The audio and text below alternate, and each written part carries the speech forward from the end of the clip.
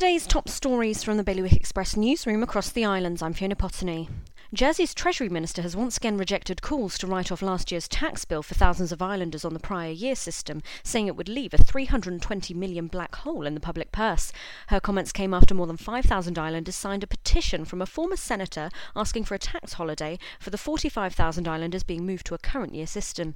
A 26-year-old has been told he needs a reality check by Guernsey's Magistrates Court judge after he breached compulsory quarantine just hours after returning to the island. He was fined £3,000 after being spotted heading to the pub.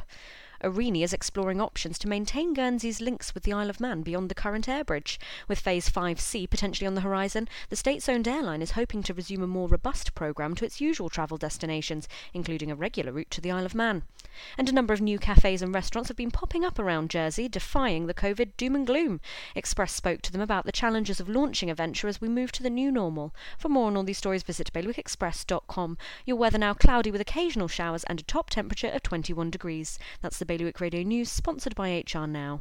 HR Now is Jersey's leading provider of outsourced HR services.